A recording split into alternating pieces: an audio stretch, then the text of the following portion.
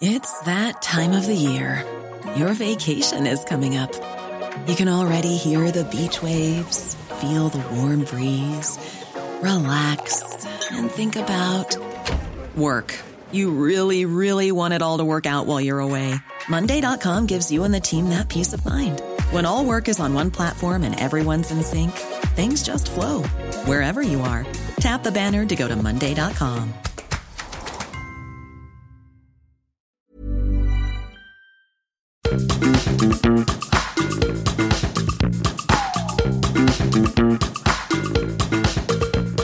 This is Reasons to be Cheerful with Ed Miliband and Jeff Lloyd. Well, hello. Hello! You arrived on my doorstep so bedraggled this morning. You were cold, you were hungry. You gave me some Rice Krispies. I did. When was the last time you had Rice Krispies? Probably some time ago. Yeah. Do you think of cereal as being childish? I've never been a great breakfast sort of person. I mean, apart from the bacon sandwich, obviously. Yeah, of course. Thank you. I quite like Frosties. Very sugary, though. They're great. Now, I've been a bit worried that I hurt your feelings Yeah. with my constant nitpicking about the presentation of your soups. Yes. And I'm worried that it's knocked your confidence. Yeah. I'm worried that maybe you won't become Britain's great next soupier. Is it a soupier? Is it croupier but with soup? Maybe, yeah. I don't know, I'm just guessing. Yeah. If there isn't the word, it should be that. Yeah. Because I feel that with the right amount of self-esteem and the drive that you so clearly have and ambition, you could become the next Covent Garden soup company. Make your own soup. And you do have a soup for me to sample. I mean, it's impressive that I managed to. This was the soup that was delayed from last week, and I then froze it, and then I remembered late last night I needed to unfreeze it. And you turned up with Tupperware this morning. And I turned up with the Tupperware this morning. And it's been in the microwave. Just before we take the lid off, I just want to raise any other business with a previous soup. Now, you made a pea and mint soup the other week. Was that for a dinner party, was it? You weren't invited to, yeah. Yes, of course, yeah. And was that a recipe of your own invention? No, it was Hugh Fernie Whittingstall. And how do you feel it went? Good. Okay.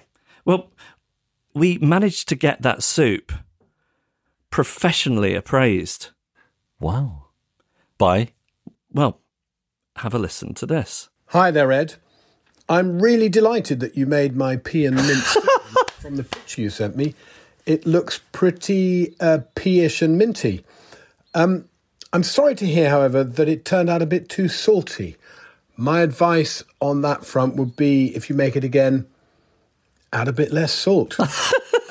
Always good to season late and moderately, and then, you can make those final tweaks at the end. But your instinct to counter the saltiness with a bit of acidity, lemon juice and even a few drops of vinegar, that's a good instinct. So hopefully you ended up with something pretty palatable on the pea front.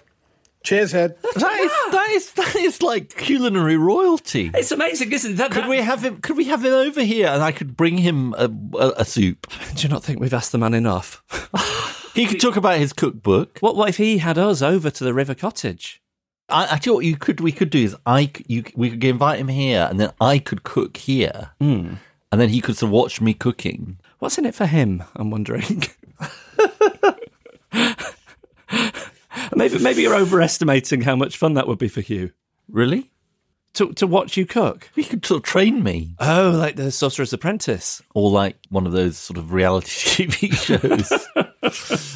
I just want to say as well, he chose his words so beautifully there by describing your soup as pea-ish and minty. Well, I mean, the thing is, to be fair to him, it's quite hard to adjudicate on a soup you haven't tasted, isn't it? Oh, not for him, though, surely. No. Surely you can just tell, one look. Anyway, just one look. What do we have this week? We have a Mexican bean soup. Not with the black beans, but with the black-eyed beans. Now, this soup has just on site. It has a more hearty quality to it. Than Hearty, the last one. yeah. I'd say it's. I don't know where the line is where something ceases to become a soup and becomes a stew. It's not a stew. What is the delineation when it becomes? You know when you see it. You know when you see it. Yeah. Okay. Here we go. You've gone heavy on the tomato puree, which I like. It's a bit tomatoey. Nothing wrong with that. I put in more tomato than the recipe asked for. Actually, that's very insightful of you. Oh yeah, Egon Ronay of Macclesfield over here. Yeah. Too tomatoey, basically, is what you're saying. No, I like that. I like a strong tomatoey top note. It called for 1 cup, and I think I did more like a tin. And what caused that? Was that a spillage? Was it just an overexuberance? Overexuberance. Warmer with a bit of garnish, it's a bit nicer. You're criticising my microwaving technique there, aren't you? No, I'm just sort of saying I should have brought the garnish. And who did you serve this up for? My wife. And she is, as previously discussed, she is a critic of a similar level of thoroughness or harshness to me. I think in Yiddish you'd say a fine schmecker. Is she a fine schmecker, is she? I'm going to look up fine schmecker. Do. I can't seem to find fine schmecker. It's what my father used to say, he's a fine schmecker. Your dad wasn't making up his own language like Professor Stanley Unwin, was he? Oh, fine schmecker. It's German, actually. A person who appreciates good food. Fine schmecker, it's one word. Aha! Hang on. It also seems to be Yiddish. Yiddish Feinschmecker, on the other hand, has a whiff of sarcasm or mockery. We won't tell Justine that. We don't want to cause any marital disharmony. No. Now, shall we say what we're talking about this week? Tell us. This episode was, I think, inspired by a news story I sent round at the end of last year about a music venue that I used to frequent in Manchester, the Night and Day Cafe. And it was being threatened with closure after a local resident complained about the noise. And I thought it was interesting because these places which give a city or a town cultural capital and make an attractive place to live then end up attracting a certain kind of gentrification that wants to close them down because it's inconvenient to have noise on the doorsteps. And lots of people feel something's off about that. And we thought it merited a more detailed discussion. And today we're going to be talking about why nightlife is a key part of a city's cultural identity, how it can be a force for good, and how cities can develop the nighttime economy in harmony with residents. And we're going to be talking to Dr. Alessio Kolioulis, who is an academic in urban economic development, Sasha Lord, who is Manchester's nighttime economy advisor, and Claire Lynch, who has been a resident in London's Soho for the last 2 decades. I feel so ill-equipped to talk about this subject. But you go out. Yeah, I don't think I'm nighttime economy and me, they don't immediately spring to mind, but do they? Maybe that's because you're thinking about it all wrong. You'll go to a party, you'll go to a restaurant, you'll go to the theatre. Throw some shapes. Yes. The funny thing is I think of you as like really a nighttime economy person, you see. Which I'm not at all. I barely leave the house. Although you said you were used to frequent night and day. When I was younger, when I was in my 20s, I think I probably had the more stereotypical 20s experience. Than me. Than you. Probably. I don't think Gordon Brown gave you any bandwidth to go out to a discotheque. Not really. Did he like a discotheque? Gordon Brown? Yeah. No. What's your reason to be cheerful? My reason to be cheerful is White Lotus. Where are you up to with it? We finished Series 1 and we're at the foothills of Series 2. Oh, so you're in Italy now. We're in Italy. It's got escapism. It doesn't have lots of grisly murders. There are bodies, but it's not gruesome. There's no politics. There's no law. There's nothing that requires an Ed trigger warning. Exactly. And is the theme music going round in your head constantly? It's different in the two of them, isn't it? I think it's the same. Right. Oh, yeah. Do you sing along with it, you and Justine? No, but you don't skip the intro, do you? No. Thank goodness. I'm not an intro skipper. Good. I don't know if we could still be friends if you were. Well, that's good. So that's my reason to be cheerful. What's your reason to be cheerful, Jeff? Daffodils. I was walking in our local cemetery the other day. I saw daffodils. I'm thinking, it's January. I'm pleased to see them, but is this climate change? But there's a Beatles blog that I read, and they are currently going through the events of January 1969. There is a photograph of the outside of the Beatles' headquarters in Savile Row in London, which incidentally, before it was their building, it was where the bowler hat was invented. And General Robert Ross, who burned down the White House, once lived there. It's a building of some pedigree. It's where they played their rooftop concert. On the windowsills, they daffodils. have flower boxes with From daffodils. the 1960s. And so somebody commented, they must be fake. They don't get daffodils in January. And I thought, well, maybe you do. I'm not sure. I want to say I'm not being a climate change denier. Yeah. I know there's a crisis here. I know the clock is ticking and we're past the 11th hour. I'm just saying that maybe daffodils aren't a symptom of that. And it was nice to see them. Maybe our listeners could tell us. Yes, please. Reasons to be cheerful with Ed Miliband and Geoff Lloyd. Well, we're going to start the conversation by talking to a lecturer who's teaching urban economic development at the Bartlett Development Planning Unit at UCL. Dr. Alessio Kolioulis, thank you so much for talking to us. Thank you for having me. I just want to say off the bat as well that Alessio looks fashionable. This is not somebody stuck in the musty halls of academia. You're living. He looks like somebody who could be studying nightlife. You do. You look like you're not just studying it, but you're out there living and breathing it. Is that right? Great. Thank you. I'll take it as a compliment. Yes, I'm trying really, really hard not to be the academic in the ivory tower. Tell us a bit more about how you became involved in this area of study. What was it that drew you to it? I have a background in development economics, and I was always fascinated with the historical trajectory of the city of Detroit in the US, one of those powerhouses that in the first half of the 20th century became famous for the automobile industry, but also for its music. And then as factories in the US started to outsource the production across lots of countries in the so global South, Detroit started to experience a long-term decay. But something that has been created there was a type of genre of music, techno music. And I'm sure that a lot of people listening to the podcast may have a different opinion on where it has originated. But let's say we all agree with that bit of the story. I just want to check Ed's opinion on that. Where do you consider techno to have originated? There's a big debate about it. Do you know what techno is? I do, more or less. When was the last time you guys went clubbing? It's a good question. Not within the last, I want to say, 5 years. If I'm allowed to include karaoke booths somewhat recently, anytime you want to go, Alessio, you just call me up. I'm ready. I'm there. But I am out in the city, but clubs, I think I associate with something more with my youth. In fact, I remember I used to go to a nightclub every Friday night, and there were these guys in there, and I would always think, why are they here? There's something creepy about it. They're ruining the place. And looking back, they were probably 30 years old. So I think I've got no place as a man hurtling towards 50. I've got no place in a nightclub, surely. No. Let's not be ageist. And I think now there are more and more clubs that actually are very welcoming for people who also want to bring kids and more like daytime events, for example. Actually, I've done that. I've taken. I know we're talking nighttime economy, but I've taken my son to a daytime rave once. Mm-hmm. So that was the last time I was in a club. Can I just ask, with you mentioning Detroit, so that had this thriving cultural scene when it was a boomtown, when it was a motor boomtown, and then something new rose up in its post-industrial decline.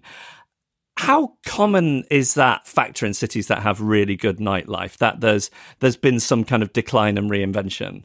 Yes, that's exactly the story, at least in the UK, in the US, and in certain parts of Northern Europe. At one point, a lot of post-industrial cities.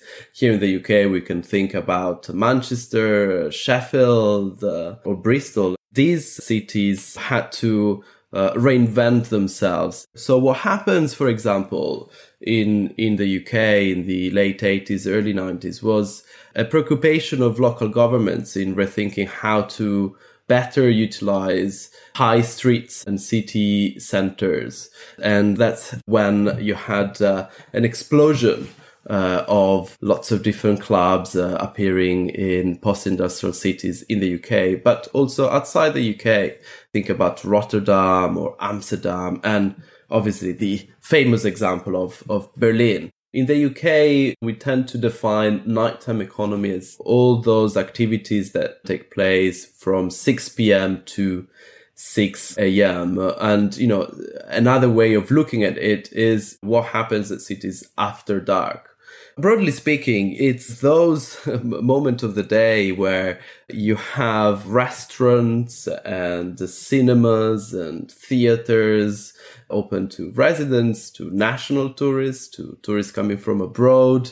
And then you have more the pubs open until, midnight or 1. And then you have the nightclubs that stay open until 4, 5, 6 a.m. Makes me tired even to think about it. Do you think it's become sort of less controversial, the nighttime economy? I'm kind of remembering back to the 90s and 2000s. Would you remember this term 24-hour drinking that was introduced? When the licensing laws changed. Has it become more accepted? I would say so. On the one hand, it's absolutely true that, for example, a lot of regulations about people would behave under the heavy influence of alcohol, that was really dominating the headlines for a couple of decades. And I think what has happened in the last 10 or 15 years, it is my impression that younger generations, I would say, drink less.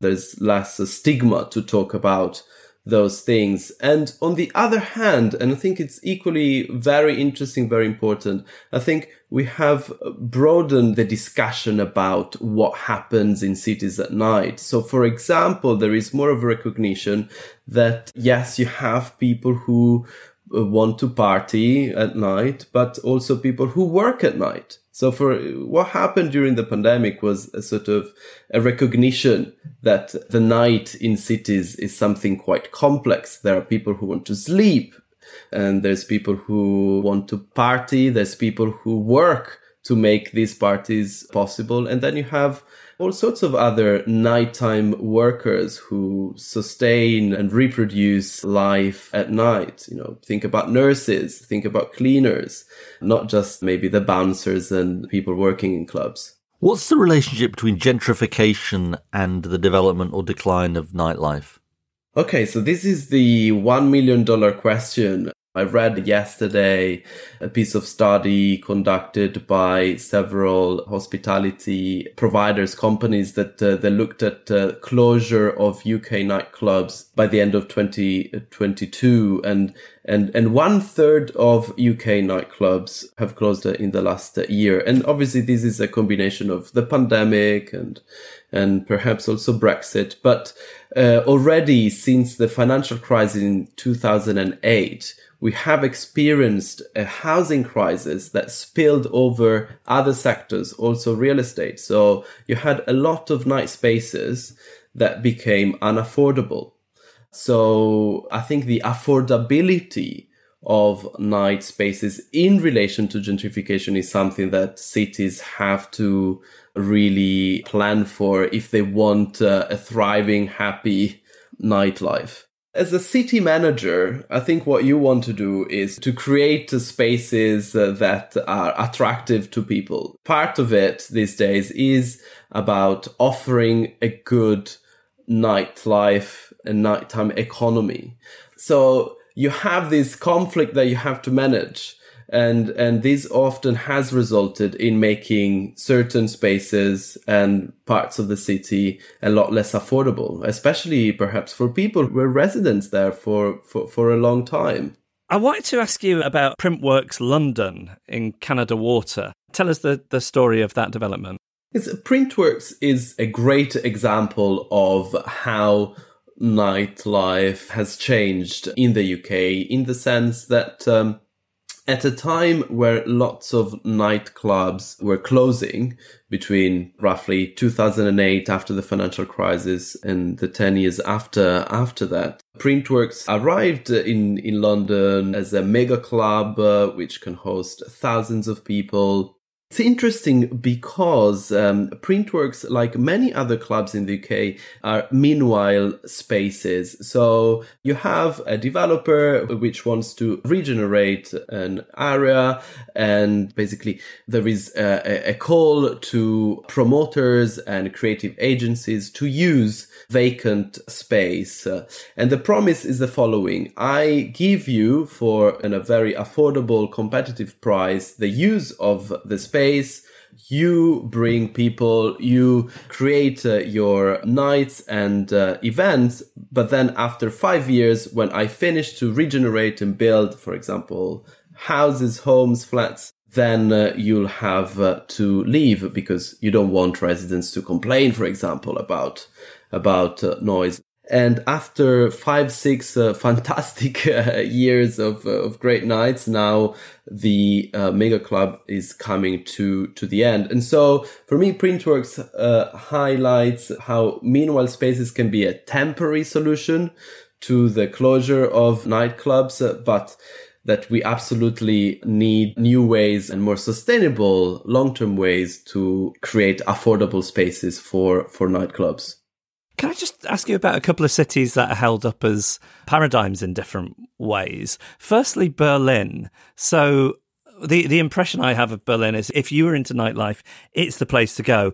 And it's remained incredibly affordable. There is this phenomenon also called techno-tourism to Berlin. You literally go for the weekend. Berlin had such a particular history that also allowed for basically half of the city at one point to be empty and to be affordable for artists to experiment. And now, the city looks very different. But there is perhaps one thing that Berlin did very well, and in a similar way also Amsterdam, which was a strong public support of night spaces. And the city really cherished those spaces as artistic spaces. So they received good support from the state in the forms of funding, in the forms of rent controls, and things like that really, really help. And then the other one I wanted to ask you about is famously stereotyped as the city that never sleeps, New York. When I was courting my now wife, I used to spend a lot of time there. And I loved that I could go to a restaurant at 11 o'clock and the kitchen would still be open. I'm a late night person. But then I got to thinking about that and why that's not necessarily transposable to a city like London. And I wonder if you're in a European city where perhaps more consideration is given to people's working life, that actually a nighttime economy can be exploitative. It can ask too much of workers. So I was wondering how you kind of square that circle. I'm circling the square today. Yeah, it's hip to be square. I think it's a really important question. You have some cultural aspects that you have to bear in mind. I was born in Athens. I can tell you that from May to end of August, you don't want to have dinner at 7 p.m. because it's still like 30, 35 degrees and you wait until 11 p.m. or midnight. There are certain things that are linked to specific geographies and cultures. But exploitation takes place also there. There is lots of evidence that shows how a lot of the precarious jobs are jobs of the night. As I said, a lot of the cleaners, a lot of the people working in hospitality, a lot of the delivery workers are night workers. So there is somehow a sort of a link between what happens at dark is also the sort of more invisible exploitation. Last question from me, Alessio. What's your favorite nightlife city? Ooh, that's a difficult question. But let's say a good night out in Athens, I would recommend it to all of you. Ah, that's good. Alessio Kolioulis, it's been fantastic to talk to you. You are a great guide to the nighttime economy. Thanks so much for joining us. Hey, thank you very much. When you make decisions for your company, you look for the no-brainers. And if you have a lot of mailing to do, Stamps.com is the ultimate no-brainer. It streamlines your processes to make your business more efficient, which makes you less busy. Mail checks, invoices, legal documents, and everything you need to keep your business running with Stamps.com. Seamlessly connect with every major marketplace and shopping cart. Schedule package pickups and see your cheapest and fastest shipping options from different carriers. With rates up to 89% off USPS and UPS rates. And with the Stamps.com mobile app, you can take care of mailing and shipping wherever you are. Make the same no-brainer decision as over 1 million other businesses with Stamps.com. Sign up with code PROGRAM for a 4-week trial, plus free postage and a free digital scale. No long-term commitments or contracts. That's Stamps.com. Code PROGRAM. To talk further about the nighttime economy, I'm delighted to say we're joined by Sasha Lord, who is Nighttime Economy Advisor, or maybe Czar, for Greater Manchester. Thank you so much for joining us. Thank you, Ed. Thank you, Jeff. You know, they did toy with the idea of nightmare. Nightmare. Although some people would call me a nightmare. I don't think... It sounds quite plain, Nighttime Economy Advisor. Let me ask you, somebody who worked with Andy Burnham for all those years. Is he somebody you would think is out? I think he's Nighttime Economy, Andy, isn't he? Very, very much so. Yeah. I mean, what he doesn't know about, certainly Manchester music, he's always out and about gigging. You normally find him skulking at the back of the room with a beer in his hand, but he definitely supports Very, very similar to me, Jeff. You definitely skulk. Yeah, thank you. Sasha, tell us a bit about your background and what was your journey into the world of nightlife and, taking on this role in Greater Manchester. My background wasn't traditional, to be honest. I went to a very, very good school. I went to Manchester Grammar, but when I was in the sixth form, to my parents' delight, I discovered a nightclub called the Hacienda, which happened to coincide with the period that we call Manchester. And we were known then for like the Happy Mondays, New Order, James, Factory Records. And all of a sudden, English lit and geography wasn't actually at the top of my agenda.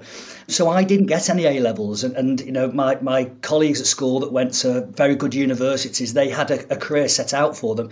I didn't know what I wanted to do. So in a nutshell, I started to put parties on. First one being in 1994 and just kind of worked my way up from there. Where was that in 94, Sasha?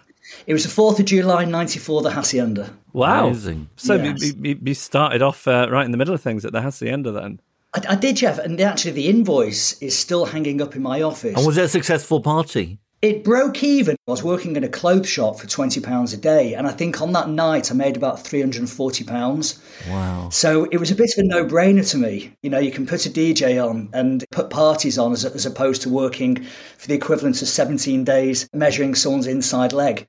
And it's interesting to get your perspective on this because obviously you've seen it from the outside across your career. And I think Manchester's particularly interesting because that period of time you're talking about, Manchester they called it, and the Hacienda, and when it really became a world capital for nightlife, that was born out of a kind of desolation. So it's interesting to hear, I guess, your perspective on the value of these things happening organically rather than being sort of levers that you can pull as a city. Well, without going down the strong politics route, I am absolutely adamant. One of the reasons the Hacienda and places in Liverpool, Manchester was bouncing, Liverpool was bouncing, Leeds, Sheffield, Blackburn, Burnley, it was very much because we'd just been completely ignored. We're completely left alone. And we talk about the north-south divide now. But it was during the Thatcher years, and we were thrown to the wolves. And, we had to put on our own parties, and it was a place of escapism. And for the weekend, you could just forget the doom and gloom that was happening and just enjoy yourself and party. And fair play to Manchester City Council at the time. They very quickly realised the whole ecology that the Hacienda and other nightclubs were bringing in. That's so interesting. I guess because I think the city centre back then, like nobody lived there. I don't know the numbers, but it was in the hundreds, and now, of course, it's in the many thousands, which brings us really to the story that prompted us to do this episode, which was at the end of the last year, the Night and Day Cafe on Oldham Street in Manchester, which is a fantastic venue, and pretty much every band has played there on the way up.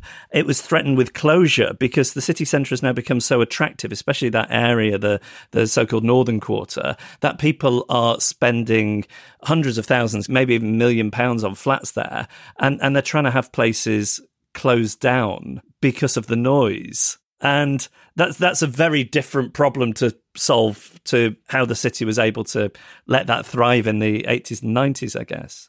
Well, you're right. So back in the 80s and 90s, early 90s, what you're talking about, there were a handful of apartments on top of the Arndale Centre, actually. And the only thing that's on top of the Arndale Centre now is a set of beehives that belong to Bez from the Happy Mondays. Is that right? Yeah, it is actually, yeah. So that's a random fact of the day you never thought you'd probably learn today. So I am extremely lucky in the fact that because I'm an advisor, I'm not contracted to the combined authority. Andy gives me the freedom to say exactly what I want, because if I had to sit on my hands and not say what I actually thought, I wouldn't be a very good advisor, would I? And, I have come out and supported Night and Day 100% because this is bigger than just Night and Day. And you're quite right, Jeff. The capacity there is only 100, 120. But the amount of bands that has given a stage and a platform to has been phenomenal. I think it actually appears in one of Elbow's lyrics. So It is absolutely wrong what is going on. And I've said this. How can one resident move into a busy, hustling, bustling environment next door to a live music venue and then complain about they can hear live music? It doesn't make any sense to me whatsoever. In their defence, they bought the apartment during lockdown, and then all of a sudden everything reopened again. So I think the fault actually lies on this particular occasion with the solicitor. He didn't do his due diligence. But so moving forward, and this won't help Night and Day, in Greater Manchester, Andy is trying to implement agents of change, which is an absolute common sense approach. It's a no-brainer and something we've been calling for many, many years. And the way that works is, let's say you're a developer, Ed, and you want to build a block of apartments next door to Night and Day. Well, the council will come along and give you planning permission on the condition that you can prove you will absolutely insulate it so that no one renting or buying can complain about the music. Vice versa, in a partnership, if I own Night and Day and there's a block of apartments next to me and I want to rip the sound system out and put a much louder one in, then it's my responsibility to soundproof it so that it cannot cause any issues. That's a real common sense approach, and it's the way forward. It doesn't help Night and Day on this instance because obviously it's an ongoing case, and they won't be able to soundproof it because the capacity is so small. But this is bigger than Night and Day. This would set a dangerous precedent for the rest of the UK. The residents can move into busy, noisy, hustly, bustly nighttime economies and then complain about noise. And it's not just music, it's people chatting outside, having cigarettes, it's bins being emptied at 4 or 5 in the morning. If you're going to move into the city centre, busy areas, expect a bit of noise. If you don't want it, go and move into the suburbs. It's like these people that move next to churches and then complain about church bells. Common sense. Just talk more generally, Sasha, about some of the challenges facing the nighttime economy and business owners sort of post-COVID, because obviously COVID was an incredibly difficult time for the nighttime economy. It absolutely was. And, some of the stuff that the government actually did was good. Things like furlough, bounce back loans, VAT reducing it to 5% was fantastic. So we have 2 huge battles on our hand. Clearly, we've got a lot of debt. We're laden with debt. Footfall is dropping away. I can't sugarcoat it. We are a luxury when you go for a pint or for a meal. The biggest factor and the biggest battle I've got at the moment, and I'm spending the next 2 weeks down in London, meetings in Parliament, is the energy firms are not passing on a lot of the energy relief. And the other thing that was so upsetting for me 2 weeks ago, last year there were 5,000 reported cases of drink spiking. That is scratching the surface. Many, many girls and women don't report it, and men, they're not reporting this crime. And we were promised by Priti Patel that this would become an amendment to the law, a specific crime. Suella Braverman's done a U-turn on this, and none of us can understand why. And what sort of message did that send out to, firstly, the girls, women and men on a night out, but secondly, the criminals who are doing this? If you are going to go out and intentionally poison someone's drink, you need to be knowing that you're looking at a custodial sentence, in my opinion. And I find it very hard to debate against that. Let's touch on safety in the nighttime economy, Sasha. I'm sure this is big on your agenda. So how do you think about these issues, making sure people are safe and enjoying themselves? I'm not a parent, but I speak to parents on a daily basis, and that's their biggest concern when their kids are going out. How are they going to get home? What time are they going to get home? It's number one on our agenda. What we were doing, actually, just pre-lockdown, we were creating safety havens. The first one we did was in Wigan, King Street, which is predominantly where all the bars and nightclubs are. We stationed a porter cabin on there and an ambulance with staff where you could go in and get treated actually on site. And it wasn't just for drunk people. It helped people who maybe lost their friends, were anxious, wanted someone to talk to. You could charge your phones, you could contact your friends if you'd lost them again. That was really working. So we picked that up again in Wigan. We're going to be doing it again in Bolton. You also have to think of the staff. Very often a venue will close and then the staff have to make their own way home. I don't think that's right. So I spoke to an employee. She worked in a city centre nightclub. She finished at 4 in.the, and at 4 in, it wasn't viable for her to get a taxi home because she was earning £10 an hour or something. It would cost her £15 to get home. That's one thing we have to do better in Greater Manchester, that is transport. So she would walk at 4 a.m. So I've linked in with Unite, and on the 13th of February, myself, Andy Burnham and Steve Rotherham from Liverpool City Region, we're going to be launching Get Me Home Safely, which is we're going to be asking operators to say, look, you had to become more responsible for your employees. And that might be something as simple as helping them pull the taxi, but allowing them to wait inside the venue until the actual taxi arrives, and you can see them get home safely. So we need to put more emphasis on that. It's not just about the customers on a night out, it is also about the staff as well. Is thinking about a nighttime economy something that inherently should be devolved? So if you in our fantasy utopia, the Jeffocracy, if we invited you to be, I don't know, the national nightmare, is there just not a space for a one-size-fits-all approach to different towns and cities? Through COVID, I would absolutely support a national hospitality minister. It needs it. There are so many voices at the table. And I'd go one step further, Jeff and Ed, and say, you know, the people that the government are talking to at the moment are the big chains. They're going to weather the storm. They should be speaking to the smaller independents. Now, this coming Tuesday, I have arranged private dinner actually in London. And I've got people who I think are going to be making the right decisions next year. Angela Rayner's coming to it, Lucy Powell's coming to it, Jonathan Ashworth. There's quite a few names coming. And are you feeling left out here, Ed? He's basically named half the shadow cabinet there. Your invitation must have got lost in the post. Exactly. You're very welcome to come along. But I've got people sat in front of them who are struggling, people who've actually had to shut over the last 6 months. Because I think that is who the future government need to be listening to. You have to rebuild from the bottom upwards and not the top downwards. You have to be speaking to the real people.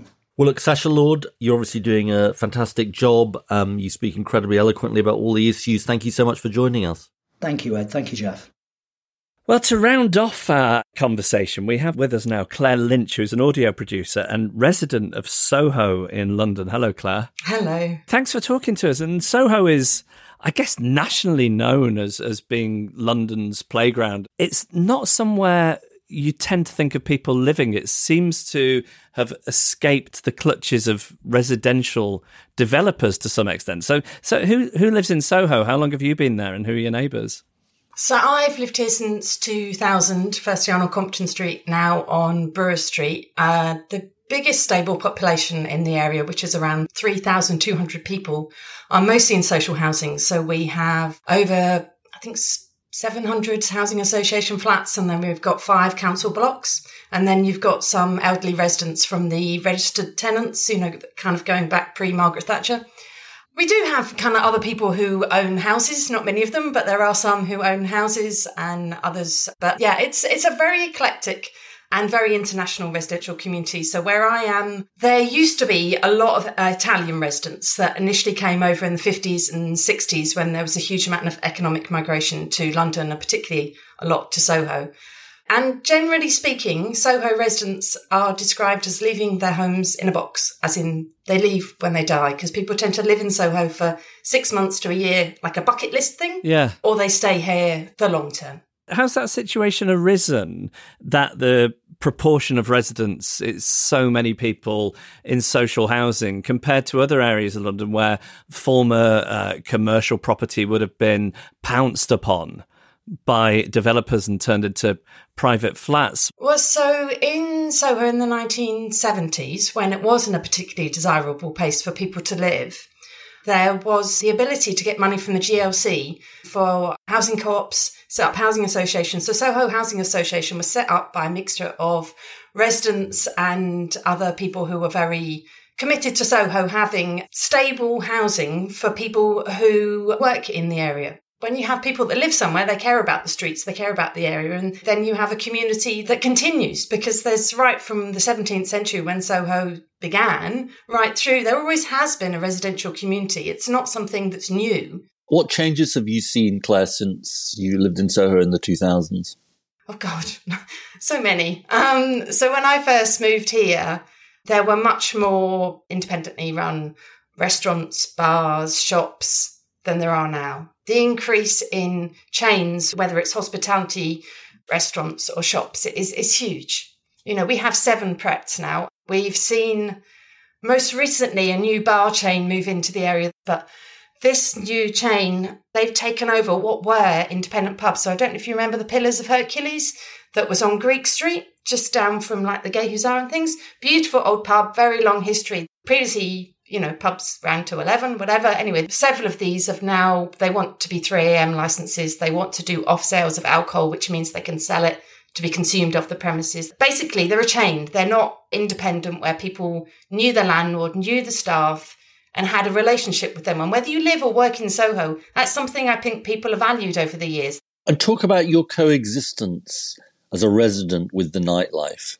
So I have always lived on the first floor above a premises with a 3 a.m. licence, both on Old Compton Street and here. Wow. And how is it? It depends. So it's not always been the same establishment underneath me. So we did have one that was here for a very short amount of time, who my housing officer described the management team as vile. They decided that it was non-negotiable that they did a 24-hour refit on the property. It was pretty difficult, really. But the ones we have now have been here since, I think, 2017, something like that. They have been a lot better, but their music initially, I could hear every word when they were playing it.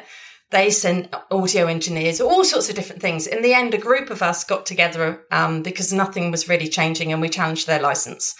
And then they soundproofed. And they have a fantastic doorman. Because one of the things that has come in through residents' kind of interaction is that if bars close their door at 10 p.m. So that the music doesn't go outside, that makes a big impact on people. Everybody is much happier. Soundproofing is also really good, and really good door people also make a massive difference. So the establishment under me, the person who works the door and has done for a really long time, he has an old-fashioned mobile phone, not a smart one anyway, that's got the residents' numbers on. And I don't have to ring very often, but when I have, he's really nice. And immediately they do something about it. If there's good communication between the business and the residents, generally speaking, it can be fine. And you've obviously chosen to stay living there. Yeah, I mean, I've been here. I've been in Soho. This is my 23rd year. I wouldn't. Yeah. We have an amazing community here, and it is changing. We are what's described as a stress area in Soho, or a cumulative impact area. We are about 3% of Westminster, but we have 25% of their licensed premises here. So, it's really intense. And one thing that has happened is we had a thing called Soho Angels. Several other residents have done it, where you stay up all night, basically. You go around in small teams with a pink high-vis waistcoat on, and anyone in a difficult circumstance gets taken. Either a taxi's arranged to get them home, or they go to the local church hall where there's a John's ambulance staff there, and they're looked after until they're ready to go home. So although very often we are demonised as residents, we do get out there and we do help, and we do try and do things like protect long-standing businesses, protect independent businesses, and also try and protect the mix of Soho, because although one may think about it, as Jeff said at the beginning, of the nighttime economy, that's one part of the activities that go on here. We have the film industry, we've got the music industry, we've got high-end hairdressing going on here, we've got tailoring going on, we've got specialist food shops, we've got lots and lots of different things that all try and operate in this tiny zone and have successfully for over a century. And we want that mix. That's what makes it a really amazing place. So do you think it's an inevitability then that an area like Soho, the thing that makes it vibrant and exciting eventually draws money, and then that money being attracted to an area then kills that thing in the first place? Because it doesn't quite sound like that, the way you're describing your experience as a resident. I mean, we have had a change in planning policy. So shops and hairdressers and restaurants are all in the same planning class. So that kind of means you can change one to another. And we are losing shops, partly perhaps due to the internet and internet shopping. That is changing Soho. There's a huge campaign recently to save an Italian delicatessen on Old Compton Street. With thousands and thousands of people signing it. But as the manager said, if every one of them spent £10 in the shop, it would be amazing. People get really doughy-eyed over, oh my God, that place that I've loved for all these decades, but when was the last time they spent any money in it? As residents, we use these independent businesses, but as much as people want these special places to stay open, the visitors and those that work here have to use them as well. We can't do it all. It is an incredibly special place, and we still do have some amazing places. And we've got various different local organisations, including the Soho Neighbourhood Forum, who's about to do an audit of all the heritage in the area. There are things being done to try and protect the area. Globally, though, you'll see that cities have changed. Wherever you travel to, you'll see chains there that when you might not have seen them before. You'll see the same struggles. It's not just a Soho or a London thing. Let's end by asking you, Claire, what's your favourite thing about living in Soho? The community, the people.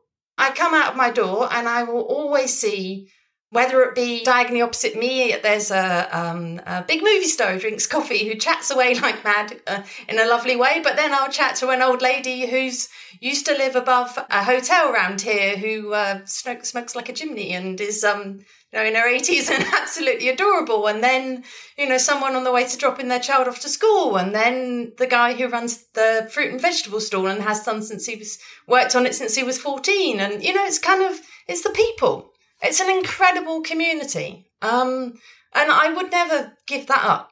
During lockdown, I did a radio show from my bedroom 5 days a week, trying to make sure that the community stayed together, bringing people every morning on a tiny little radio show and talking to people and sharing information with people. Somebody's had a baby and how amazing is that? And, and equally when people passed away, I had people reading out obituaries and eulogies. But it is the people. You've given us a fantastic insight into Soho and what it's like to live there. Claire Lynch, thank you so much. Thank you very much. Well, after all that, I'm quite keen to go clubbing with you. Absolutely. Maybe I am more of a nighttime person than I thought I was. Just listening to Claire there talk about Soho. I worked there for so many years and did so much going out. Do you want a handy mnemonic to remember the streets of Soho? Go on. Going for dinner with Billy Piper. Greek, going. For Frith, dinner Dean, Wardour with Billy, Berwick and Piper Poland. Wow. If you ever want to know your way around Soho, forgetting which street is which, going for dinner with Billy Piper, that's how you do it. Yeah, that's impressive. But they are special places where the nighttime economy is really embraced. And I think about this so much with Manchester.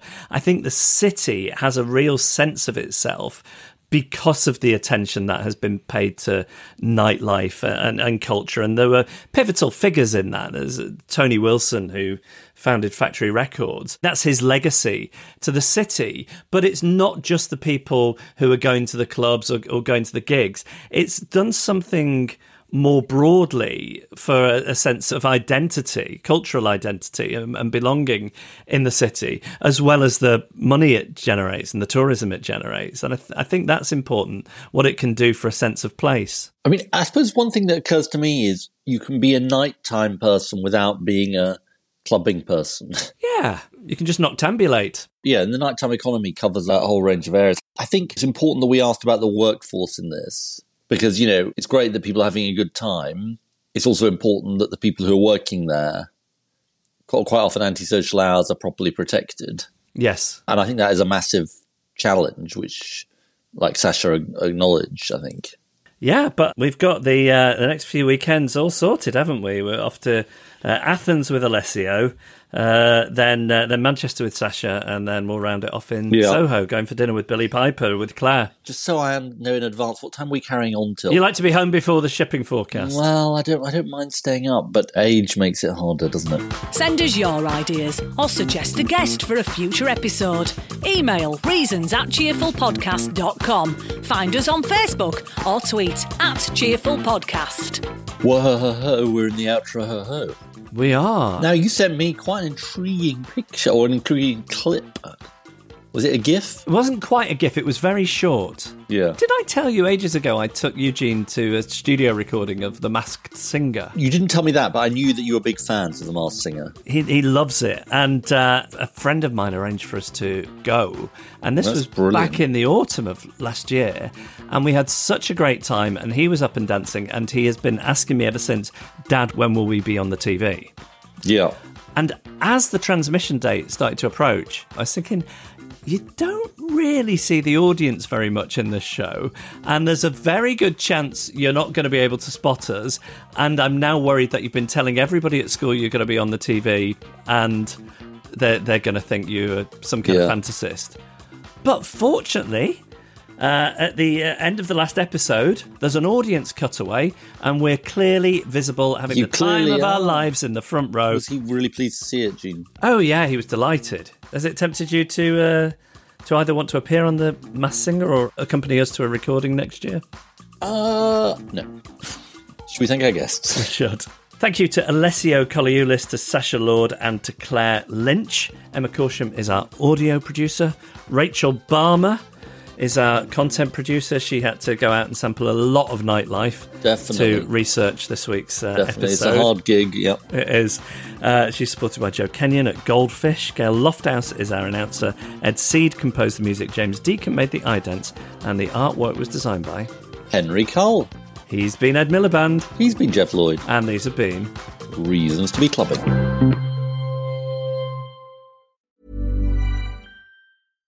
Hi, I'm Daniel, founder of Pretty Litter. Cats and cat owners deserve better than any old-fashioned litter. That's why I teamed up with scientists and veterinarians to create Pretty Litter. Its innovative crystal formula has superior odor control and weighs up to 80% less than clay litter.